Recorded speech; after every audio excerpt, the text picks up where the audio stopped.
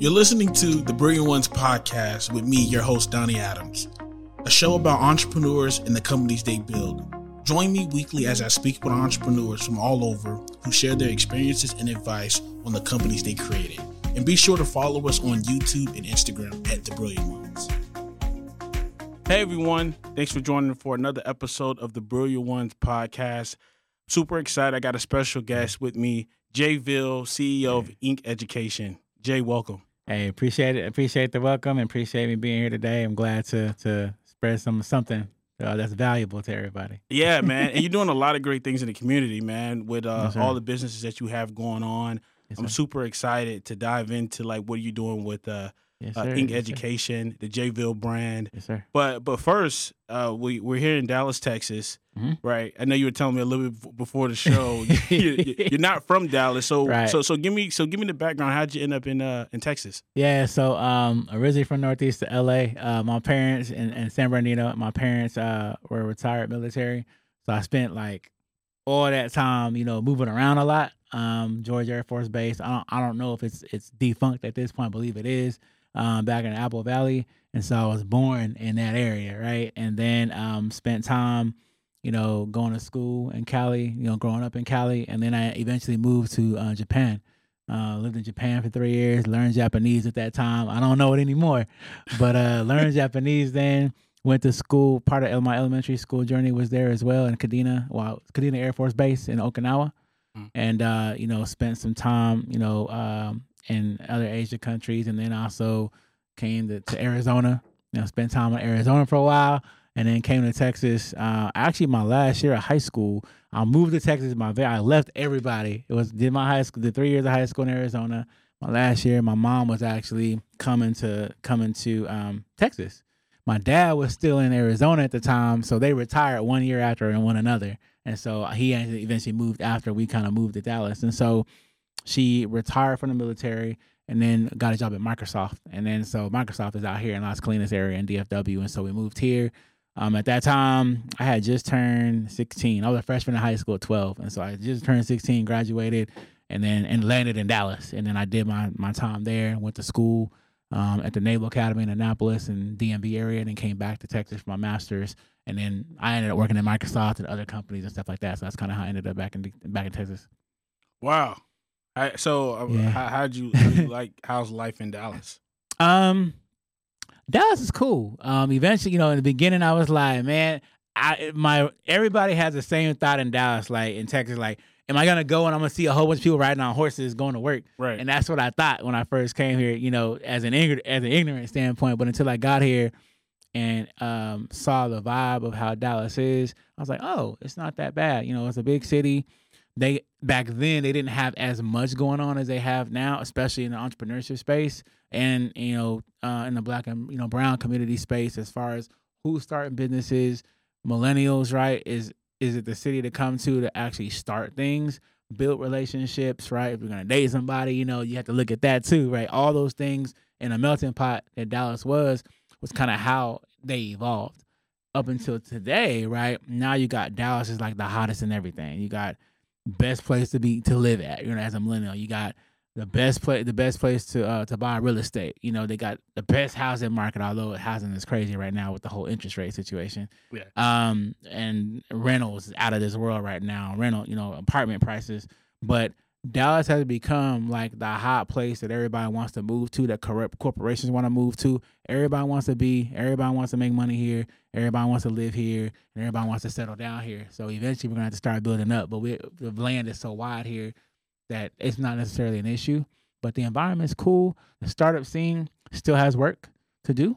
You mentioned Austin a little while earlier. Austin is a good startup hub, but I think that for different types of startups like ed tech and other type of startups, fintech and things like that, there's a lot of still work to do in this particular area too.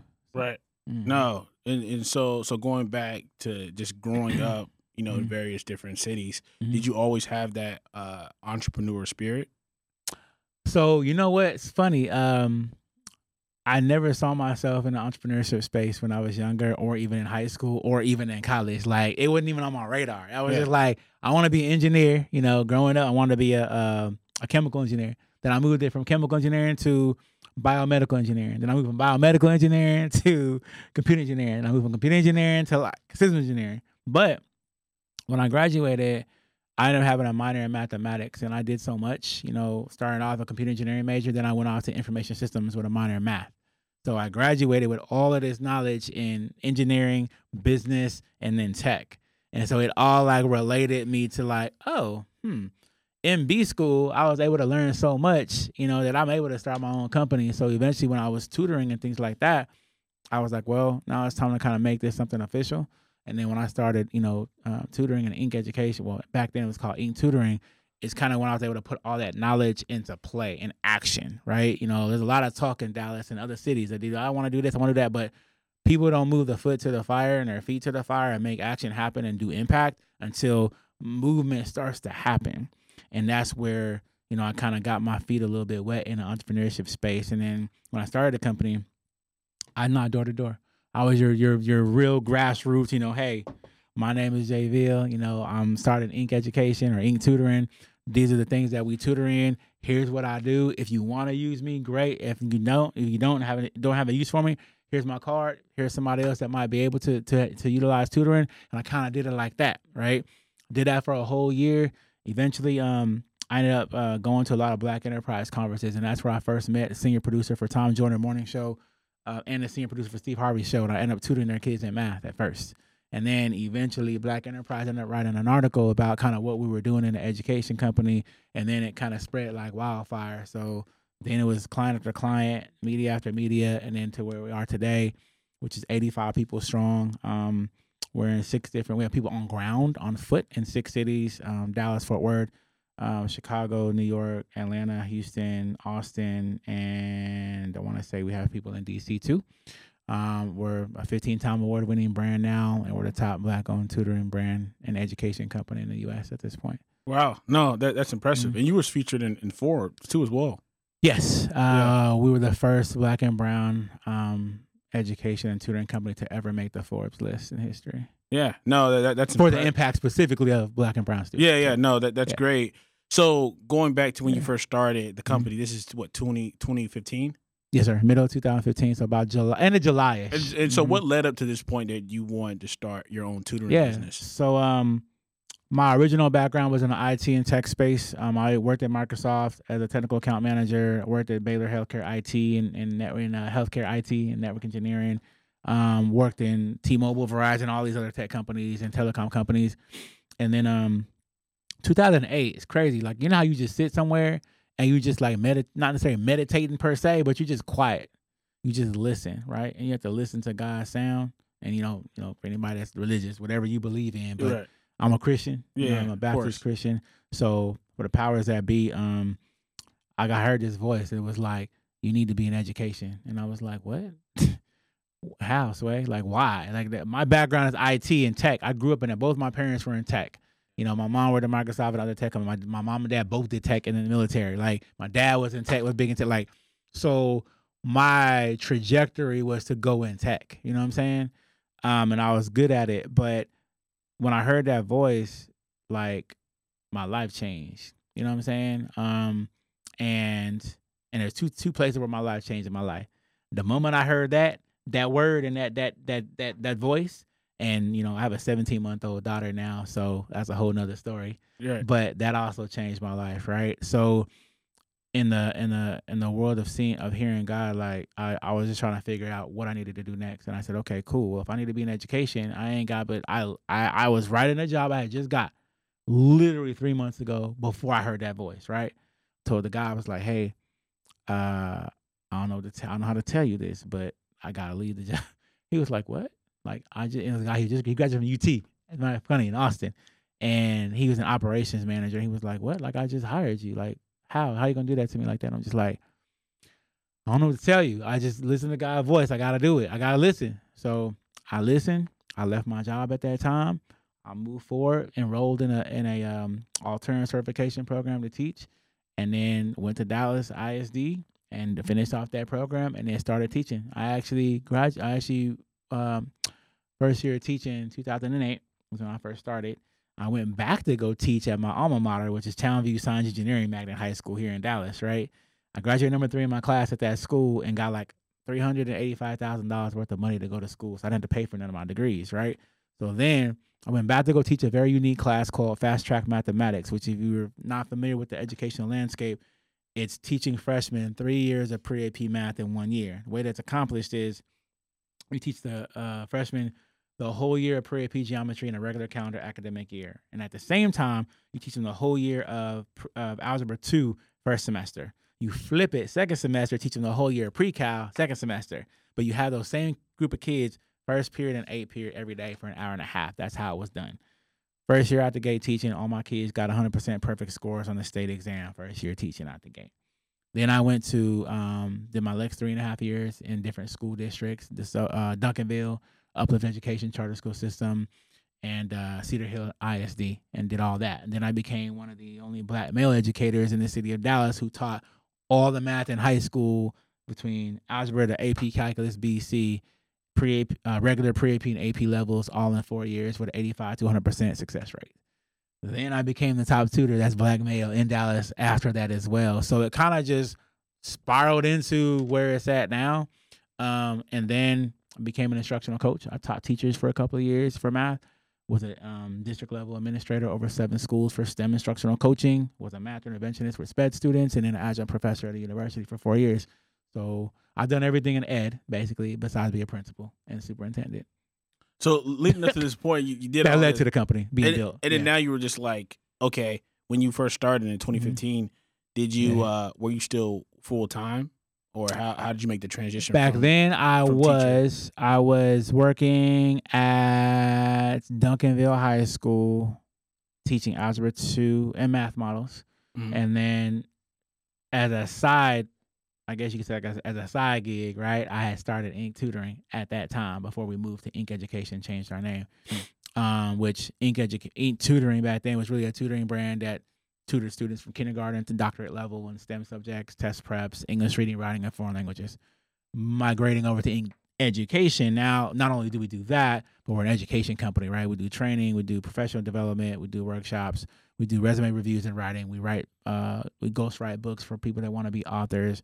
We do mentoring services, like we do so much more, financial literacy, like all these things now we do that we had to migrate over to an education company. And so being that said, I kind of was bobbing and weaving through my career, my next couple of years, going in and out of entrepreneurship, right? Like working at this school, entrepreneur at night. Working at this school, entrepreneurship at night. Leaving the school, full-time entrepreneurship. Coming back to working at this school and then doing entrepreneurship again. So, when you're in and out of entrepreneurship like that, you get knowledge, right, that you didn't have before, and you coagulate all that knowledge together to build and be your first investor, right? Because you don't always want to lean on Series A, right, or whatever you're trying to do with raising money. They always say even the best of the people that raise money and that have the unicorn companies always say it's really best to just bootstrap, right? You need to bootstrap from the ground up and try to pick up your shoestrings along the way. And that's just what I did, right? Our organization has always been in the black. We've never been in the red. We've never been in a lot of debt, if almost any debt. We've never been in a situation where we had to close up shop. The pandemic was a blessing and a curse at the same time. We gained clientele and gained more students, but we also lost students and lost clients because of the whole test prep situation. And of course, if you knew anything about what happened there, right, the schools and universities started to drop the test, the SAT and ACT, right? They're like, well, we all know there's racially biased tests, right? And we all know that there's issues with it and they need to be abolished. However, in lieu of that, a line of our business, right, got kind of cut short because folks was leaving that dynamic. But guess what? There's 2 caveats to that. One is you don't need the test to get into the school. 2 is you need the test to get scholarships, right? So people still had to come to us for tutoring to get that done, which is fine. But at the end of the day, that's kind of how I intertwined all that. And so now, full time, doing my thing in Inc. and, other things that I'm doing, just kind of still creating an impact. Yeah, no, that's impressive. I mean, going back to the resume piece of it, so many people like being in even in the career space, right? Folks need help with with resumes, right? Right. And all these essential skills. And Right. it's great that you've been able to identify those needs to help people. And that says a lot. Yeah. I mean, people needed it. Think about what happened in the pandemic, right? Yeah. They lost so many jobs. Yeah. And people was like, yo, where am I going to find my next job at? Yeah, right. Right? Or where am I going to find my next thing at? Their resume wasn't ready for the dynamic of what was to come, right? It's like, okay, cool. I want to be I want to be an engineer. I want to be an accountant. I want to be whatever job. I want to get this internship. But your resume doesn't reflect that, though. So this is actually got me thinking. So what about going back to? I'm assuming you're doing K-12, right? Yeah, K to doctorate, but yeah, the K to doctorate, right? Mm-hmm. So what type of preparation at an early age, around like maybe ninth or middle school, are you helping prepare these students for college, right? And helping helping shape, like STEM. STEM is an important, especially just a unique thing to get students exposed to technology, mathematics, engineering, all these roles that can really skyrocket their careers if they choose to go down that career path. Right. So, I mean, couple things. One is we engage in parental education too, right? Like people that be like, hey, I want my kid to do this. I want my kid to be, to go to school, graduate, to go to a great college, et cetera, et cetera. But the profile of your student doesn't speak to that. And what I mean by that is your kid's not taking the right classes to get into these universities. You want to go to UT, you want to go to Carnegie Mellon, you want to go to Yale, Harvard, Stanford, Howard, MIT. Cornell, MIT, Caltech, all that, even the Naval Academy, Air Force Academy, all that.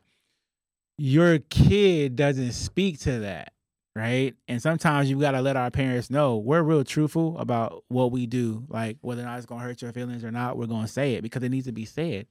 And you need to prepare your kid, right? So when they're trying to get here, our job is to educate the parents on what classes should your kids be taking from 9th to 12th, or from 7th grade or 6th grade all the way up till they graduate high school, right, to get into college. What tests should they be taking? A lot of folks are not familiar with the 2-1-2 model, which means you take the ACT or SAT twice your sophomore year, once your junior year, twice your senior year, to make sure that they're ready for school. And what I mean by that is you've had enough iterations of taking that exam to where you have the score you want. You're able to super score if you're in the ACT, right, and get the best score for all sections. You're able to then, if you needed to redo essays, you can redo essays. Like you have all these chances now because you started early to get to the point you want to. If you got a 23 first time, you got an 18 first time, cool. The next year you take it, or the next time you take it that year, you can move up about 4 or 5 points. Then you take it again, you can move up another 5 points. Then you take it again, you're good. The last year, you graduate, get scholarships, you don't have to pay for school. So we got to tell them that. We also got to tell them, your kid's been taking regular classes this whole time. Senior year, now you want to give them a pre-AP and AP classes. It's the wrong time to do it. You should have been having your kids take pre-AP classes 8th grade year. Pre-AP Algebra 1. They should be taking Algebra 8th grade year. They should be. Not all people do it, but 8th grade they should be. And then they move along to taking their class, the right level of class. We have to inform them on that, right? So that's the first thing. Second thing is mentoring these kids as big brothers and big sisters about where they're supposed to be in their academic careers. What do they want to do when they get out and graduate? And how that's gonna materialize to a career path, right? Right. And then from there, we're taking that piece on to, okay, cool. What kind of support systems do you need? You need community. You need tutoring. You need mentoring. You need academic. You need spiritual. All that. Mental, right? Mental health is huge now, especially for Black men, right? Yeah. So all that together is where we kind of align ourselves with those students, because we're not a normal tutoring brand. We're not a normal education company. We don't just be like, hey, we're going to tutor you and you out the door. Our approach is holistic in nature. It's a 360-degree approach, which means that we get to learn the parent and the students first, deep relationships, right? Then we include different stakeholders in that process. So parents, teachers, counselors, students, the team is on one page academically and pedagogically.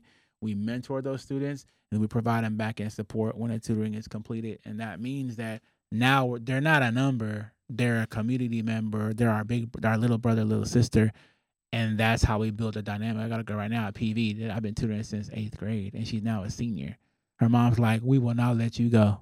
Yeah. But that's the kind of alignments and that kind of relationships that we build, and that's what's important. Right. And you could say you got me thinking about when I do have kids, getting them aligned with a program like yours. Important to kind of set them up, especially if you want them to go to a prestigious school, or just setting up in general for success. Because if I when I was in school, like, I didn't get exposed to none of that. I mean, I knew I wanted to go to college, but I didn't know what courses to take, right? I didn't know about what, like you said, 2-on-2? 2-on-2, yeah. I didn't know any of that, right? And I got left behind the 8 ball because I had to take, like, I think I tested low in math or something like that, and I had to take, like, one part of math, like, starting freshman year. It was like algebra 1A, algebra 1B or something like that. I know what you're talking about. Okay. Yeah, so I was behind, right? Yeah. You probably had to. You tried to take the TSI or something like that, or when you get into a school and it's like you haven't taken the normal pathway, they will either put you in a developmental class or they'll put you in another math to get up to where you're supposed to be for your major. Yeah, and that's what happens freshman year normally.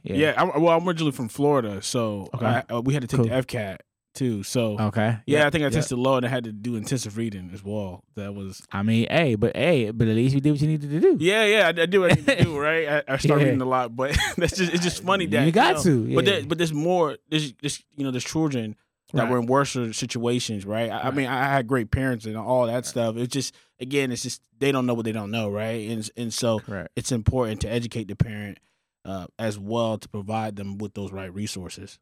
Exactly. And a lot of the students, they don't have an opportunity to not only get the resources, but how I want to say, they don't get represented well, like in school, right? They need representation. We had an event about a week and a half ago, and I was speaking to a parent. I was like, they're like, yeah, we need help in these couple subjects, da-da-da-da. And she was like, but what's crazy? And I was like, what? She was like, my son never get a chance to see people that look like him in the classroom or at the teacher level. And he feels like he's alone, right? He feels like he has nobody to go to. And I think that it's important for our kids to have representation everywhere they go, because it does matter at the end of the day. I can go sit in class and have a teacher who doesn't look like me and learn from them. But then I don't have the same relationship. I can get content, but I have no relationship. But guess what? If I got content and I have relationship and I can identify with you, maybe I want to be an alpha. Maybe I want to be a noob, right? Like, cool. I can see myself there, right? And I can ask questions and be comfortable with asking those questions. But a lot of the kids out here in H-Town and LA and all that, they don't have representation, and it does matter at the end of the day. So our organization is really tied to the community and that dynamic, right? We have tutors and consultants who are African American. We have Caucasian, Indian, Asian, Hispanic. We represent everybody, but we have to identify with where the world is kind of going, right? When you have a world and a educational system where more than 52% of the teachers in front of the kids are, white Caucasian women, right? We have the 2% black male teacher problem, right? That everybody talks about. There's not enough representation of us in the classroom. Why? I wouldn't say I think it's just a female oriented career. Teaching is primarily dominated by females, period, whether or not you're black or brown or indifferent or otherwise. The thing is this, though. We need more males in the system at large to teach the kids what they need to know and relate it outside the four walls where it belongs to their hood. That's the problem. And I think in order for us to get there, we as men have to understand that this ain't a place where, it's education. I ain't gonna make no bread, or I'm not gonna be as successful as I want to be. That ain't the case. I actually made a decent amount of money, in the education system the whole time I was there. It depends on what you're teaching. Right. I'm STEM, so I mean, I was okay. You know what I mean? I think it's just a persona that teachers don't make a lot of money. I just been hearing that for years. It's everywhere, right? Yeah. It's like, who says that? Like, I've never said it. I've just said, hey, you can do well, and you can still make a decent amount of money in the education system, whether or not you're teaching, an administrator or counselor, whatever you're doing in the ed space. you can still do well. You just have to choose the right pathway in education to make the money you're trying to make. But it also depends on your lifestyle. Everybody's lifestyle different. You can't try to, what they always say, you can't live a nickel lifestyle when you're trying to. I mean, you can't have and do things with a nickel mindset. Yeah. When you're trying to have $1,000 mindset or $1 million mindset or whatever, right? You have to start small, invest in what you're doing, understand your path and your career, and know how of your why, and then you go from there, and you can, gain the money you're trying to get to. But you have to believe in it and have to know how to get there in your career path. There's no straight line to success. It's always going to be a jagged edge, whether or not you're in a corporate career or whether or not you're in an entrepreneurship career. You're never going to have a straight line to success ever. It's never going to look from here to you. Yeah, it's always challenges. Yeah. So speaking of challenges, what were some of the challenges you had building Ink Tutoring to Ink Education? So my initial challenge was like, you know how you're trying to build something and you want to market it, right? Right. I was never like a marketing person, right? Or a PR person. I fell into that by default when I started like getting better at representing my own organization. You know what I'm saying? Eventually, Black Enterprise invited me to become a contributing writer for the magazine for education and financial literacy stuff, right? And eventually that spun into knowing and understanding how PR works, right? And I'm like, oh, I want to get PR for my company. I can do that. So I just need to just tell my story a certain way, right? And I can make it relevant to whatever's going on in the world to where it should get picked up. The story should get picked up somehow, right? And I just got, like this past weekend, I just got off of doing my 3rd TED Talk. So I was just like, there's ways to tell your story and different things to where it will make sense, right? But I think that one of the challenges, one was trying to get the word out about the organization initially. And then I was like, okay, let me take some time to think about the how and the why of what I'm doing. Once I understood that, I was able to then articulate my story for the company, right? And then it was about operations. Okay, well, how do we start getting revenue and be profitable to where like our revenue line is not looking like this? It still goes up, but it's more flat line. We want one that looks like this, right? So I remember we were paying the compensation for consultants was more based on percentage, right? Percentage works when you're in this space, but it doesn't work as great as if you have hourly rates for experience. And I think that was a better way to go. When I brought my COO, his name is Clinton Machi. He's out in Aubrey, right, in the Frisco area as well. And so when we changed the structure of how that's supposed to look from a compensation perspective, and then what that looks like to the profit margin, it made more sense, and the company did better overall. So the challenge was intertwining the formula of charging clientele and customers, to paying them how we're going to pay consultants, right, to what's left, right, for the organization at the end of the day. And all 3 of those kind of came to a head when we figured out what made more sense for the company. And that's why I don't think we were always in the black and never in the red, because we figured out something that actually does work. Most tutoring brands, especially minority owned, fall out pretty quickly. We're probably the longest standing, I would say, brand that does what we do. That's a millennial based organization to this day. And people always ask me, people that been in business longer than us, be asking us for advice on stuff, because I'm like, you're supposed to be the expert. You know what I'm saying? But they ask us because we've done something in tutoring and education that nobody else has done and nobody else is necessarily used to, and people are trying to figure out why it's sustainable, because we figured out something that people ain't figured out. So why do you think some of those tutoring companies don't last long? I think one, because a lot of tutoring companies that are private are not ran by true educators. They're ran by business people. Business people don't understand pedagogy. And pedagogy, if you understand how to operate and work with students and know the psychology of students and know how to get content to them, not just say stuff, but deliver content, you'll go a longer pathway. But you have to understand developmentally what those kids are thinking or grown adults are thinking, and also you have to understand the landscape of education. What are the logistics of how, what's the word I want to say? Not corporate stuff, but politics, right? How does politics work in the education system? How do you build a tutoring brand but still understand the why of the operations and the kids that you're impacting? Do you really understand why Johnny doesn't listen on this particular content? Is it because he's ADD or ADHD, or is it because he have Asperger's, or did he autism?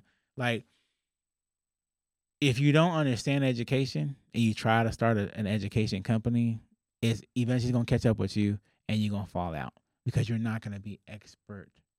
You're not going to be an expert witness, right? You're not going to be an expert or a subject matter expert on that topic. You know how to build a company, but you don't know the content that you're building a company on. And that's why I think people tend to fail. Now, they also tend to fail quicker because they don't understand the ebbs and flows of education and tutoring, right? Because there's a high season sometimes, there's a low season sometimes, there's a middle season sometimes, there's testing season, there's final season, there's midterms, right? There's like all these different things where tutoring will go up, it'll go down for a second, it'll go up, it'll go down for a second, it'll flatline, it'll go up, it'll go down. Like, people tend to give up when they see things go well, and then things go down. They're like, oh my God, my business is going to fall out. Like, I'm going to die. We have no runway, no revenue. Like, what's going to happen?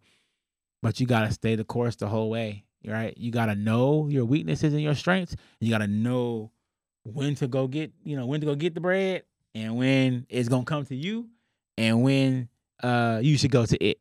And that's for really any organization. You know what I mean? You just have to understand the ebbs and flows. But that's, I think, one of the primary things that why people don't last in the tutoring industry or the education industry, because they just don't understand it. They want to make money, but they don't really understand it. Yeah, no, absolutely. I think that's really important, especially when it comes down to like the pitfalls of running a business, right? Like you in and outs. I'm assuming the slow months are like the summertime. Is that pretty slow for That's you? one of them. Slow months is the summertime. Also, in the very beginning of school in the fall. August, September, because nobody knows at that time. Nobody has taken a 6 or 9 week exam, and then they haven't had progress reports. Right? When your progress report come out in 3 weeks, though, you should be able to tell Johnny's about to fail that math class, right? Or Johnny's about to fail that English class, and he's sitting there looking at you like, "Yo, Mom, I can't play basketball because no pass, no play."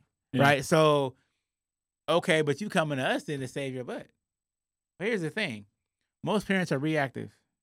They're not proactive, right? If we change the mindset of our parents to be more proactive parents and less reactive parents, then you don't have to worry about catching up to the kids in Asia or the kids, wherever, right, that are doing better, right, than us. And people always complain about what's wrong with the system. Well, what's wrong with it starts at home.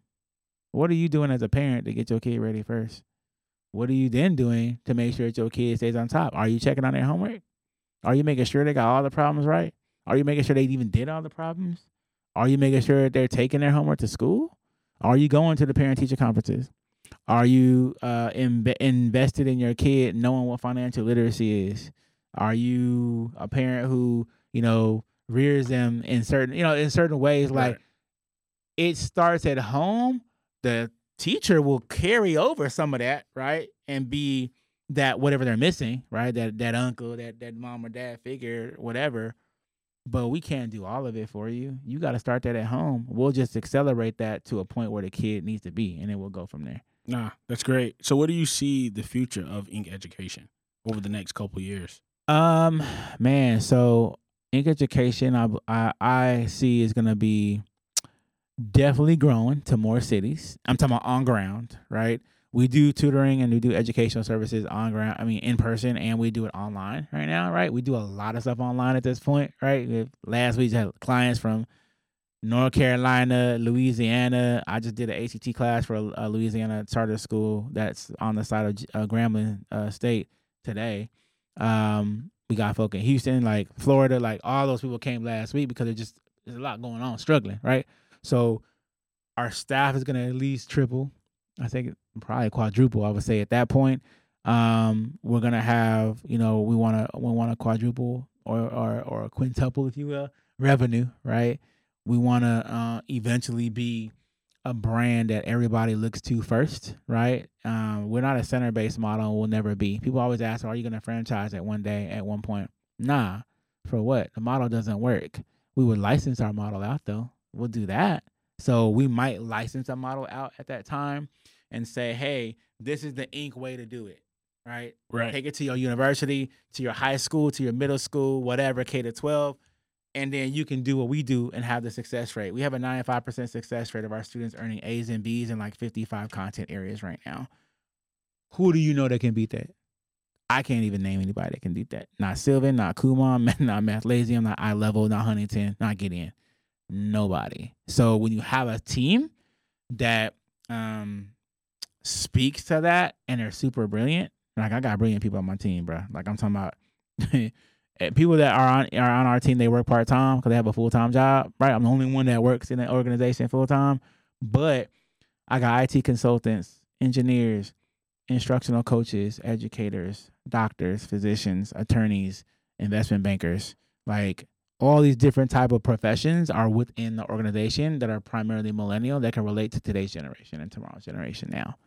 And I think that makes up for the difference of why we're doing what we do and how we're doing it better than others. We build better relationships. We have better results.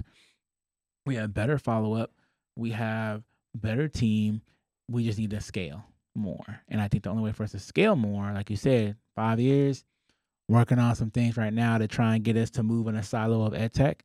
And once we kind of move in the ed tech division, I think things will fly off the rip and we'll have a lot more, will be worth a lot more per se, right? And we'll be able to impact more. Like I said, Inc. education is not, anything that I do is not a money play.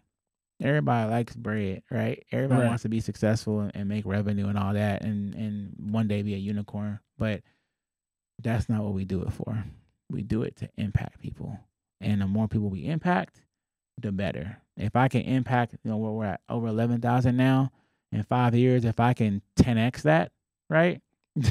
And we're like at 100,000, we're at 100,000 people or whatever the case may be, then guess what? Man, that's a huge impact.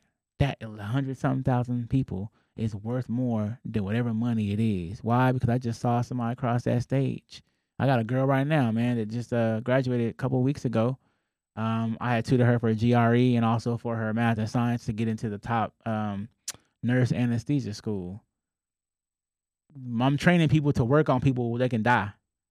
So it's serious for me. You know what I'm saying? I'm not going to train you and tutor you and have you out here killing people.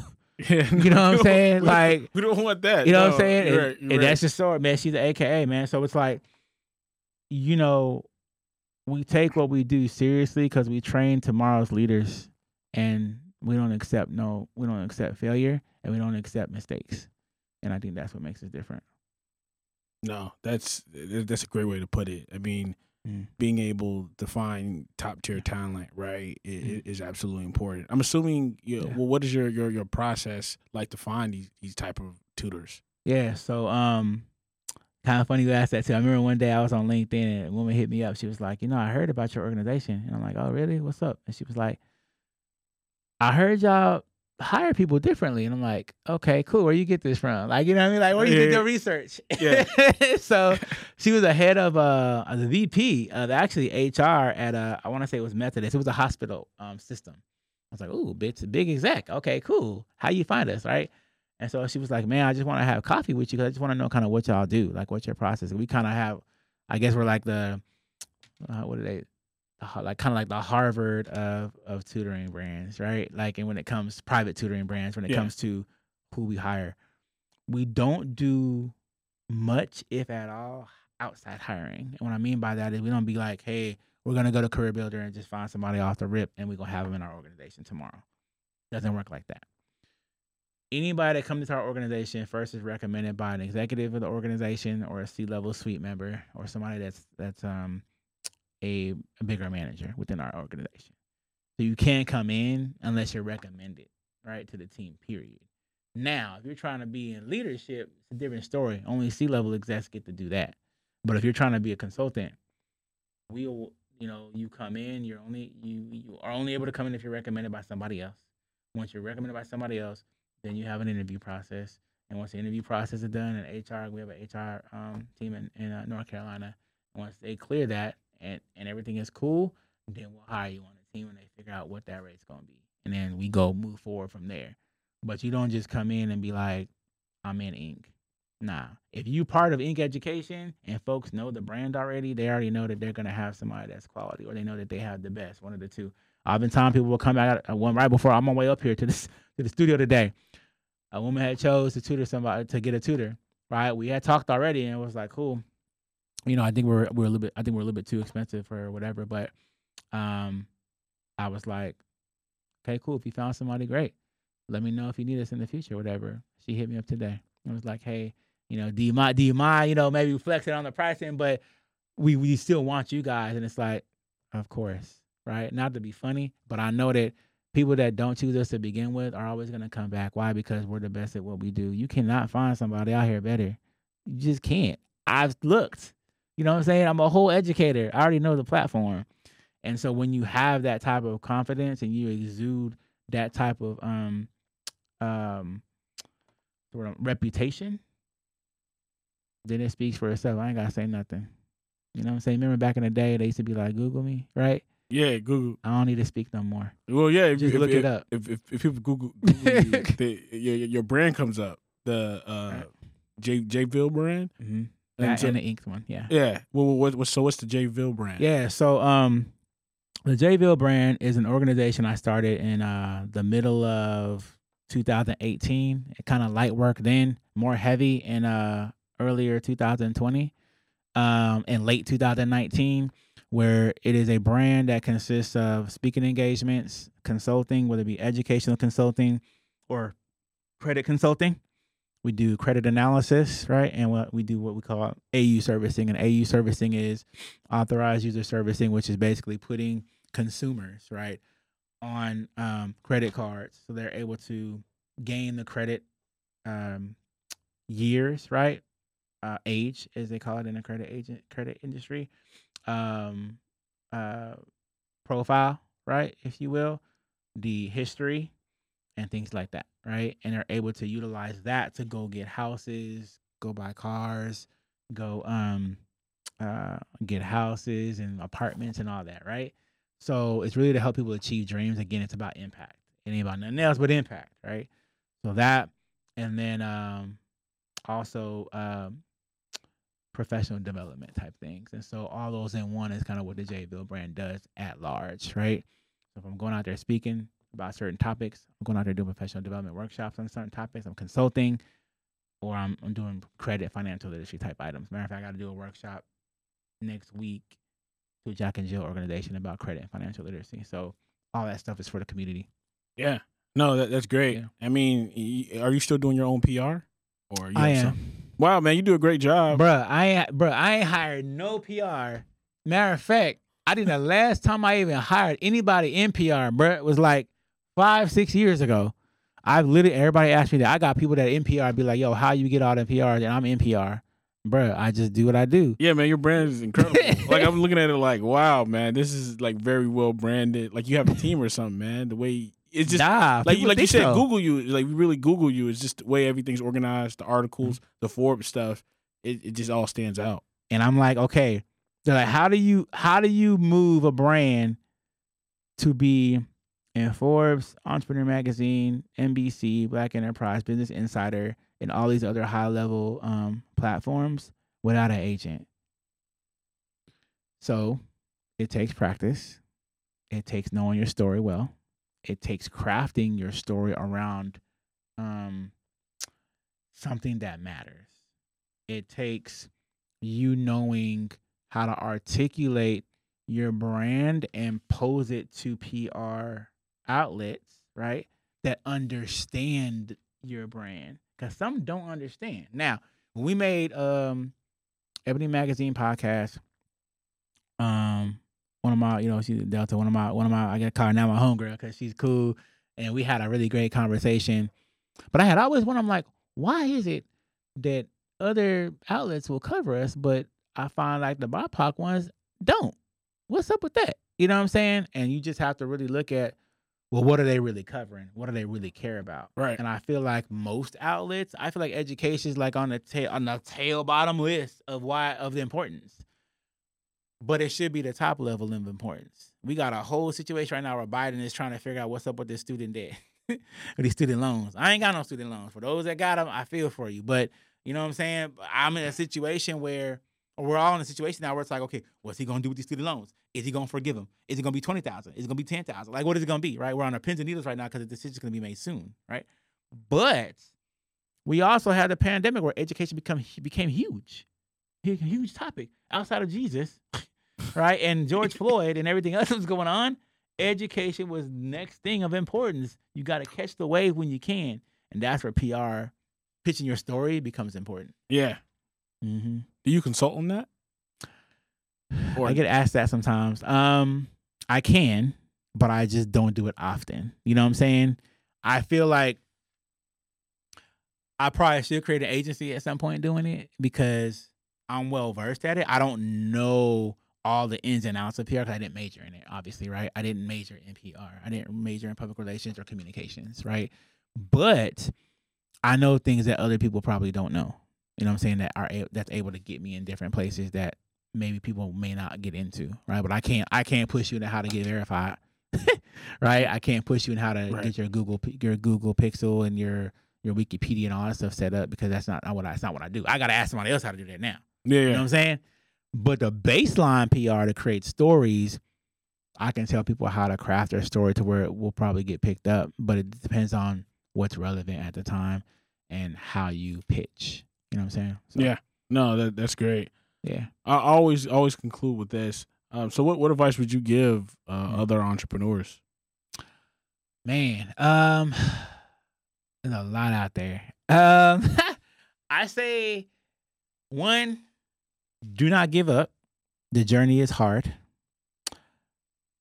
Be strong, but failure is okay, right? You won't learn and know much if you don't fail and fail. You won't know much if you don't fail often, fast enough, right? Failure is okay. People are always afraid, damn, if I go to be an entrepreneur, I'm gonna fail. Because now it's like entrepreneurship is like the golden key or something, right? You know what I'm saying? Like nobody was interested in entrepreneurship before the past 4 years. Then all of a sudden it became a thing, right? Like, man, and now people be looking at people down. Like if you got a normal job, like you suck because you're not an entrepreneur. Like, you know what I'm saying? But people, right. It's okay to have a 9-to-5. It's okay to be an entrepreneur fully. It's okay to mix the both, mix them up. But I say you gotta fail enough times to where you can learn from those mistakes and tell other people what to do with that, right? I would also tell them, it's not for the weak. Don't try to be an entrepreneur if you're not ready. Don't try to be an entrepreneur if you think that you want to be one, but you ain't real about it. You ain't really about it though. Like you ain't getting up in these streets at 3 a.m., 4 a.m., ain't going to sleep. You ain't seen your friends in like 3 weeks, 5 months. Like you don't know entrepreneurship till you really been through the wire, right? You ain't been sitting there bootstrapping your money, or raising capital or losing sleep, don't eat for 3 or 4 days. Like there's a lot of things that people do in this space that not everybody can do consistently. So it ain't for the weak.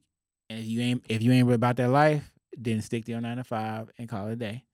I would also say, it's fun. Keep it fun, right? You will, there are days you're going to be like, this sucks. There are days you're going to be like, this is the lick. Right? There's days you're going to be like, fam, I just got 2 contracts, right? Like I get this amount of money, whatever, right? I can pay my team, right? There's days you're going to be like probably sad or depressed. There's days you're going to be super crunk, right? There's days you're going to be just chilling. But the cool thing that entrepreneurship does that nobody always talks about is freedom. Freedom of time. You can push your time however you want to, right? Freedom of travel. And if you need to travel somewhere, you go travel. Now, for those that are really early stage, they might not be able to drive and be like, say, fam, I'm just going to walk up and go to Miami for lunch. Like, you know what I'm saying? Or whatever, right? Yeah. You want to work up to that. We want to work up to that. But the point is, the freedom of time is something that you can't get back. Time ticks away every second, and you can't get it back. Right? The time we just had in the last 5 minutes, we can't get that time back. It's already passed. So you have to remember why you're doing what you're doing, because you can't get time back. And then lastly, I would say that try to build solid relationships the best way possible so you can get repeat business, but also retain those relationships in ways outside of funding. So massage the relationship good enough to where you become semi-friends or you become semi-colleagues or associates, right? But you're able to hit up one another in different ways, time of need, or I just need to talk, or whatever the case may be. Try to build relationships where it doesn't just center around that. You know what I mean? And I think your journey can get a little bit better, if that makes sense, you know? And if you're going to go into the education space, know your stuff, right? If you're going to try to be an educator, right? But you should know your stuff in whatever industry you're in as an entrepreneur. Know your stuff, know your craft, know your audience, know your team, know your worth, and keep being hungry for knowledge. Being an educator, being an entrepreneur, being an edupreneur, any type of business owner, you can't just stop and be like, I think I know everything. Nah. You can read more books out there to get your 10,000 hours of expertise. You can always read more books and get more knowledge, because even Jesus is the only one that know everything. So I say just get your knowledge game up and keep reading and keep being a steward of educating yourself. That's it. Awesome. Well, Jay, appreciate it. For sure. I appreciate you for bringing me on. For anybody that does want to connect, feel free to hit me up. My IG is at the Top Tutor, THE Top Tutor, or Inc. Education, or the Jay Veal brand, or Black Tutors of Social Media. I know we didn't get a chance to talk about the nonprofit, but you can hit me up there as well on LinkedIn, Facebook, all that stuff. You'll find me everywhere. Jay, appreciate it. For sure, appreciate it. You're listening to the Brilliant Ones podcast with me, your host, Donnie Adams, a show about entrepreneurs and the companies they build.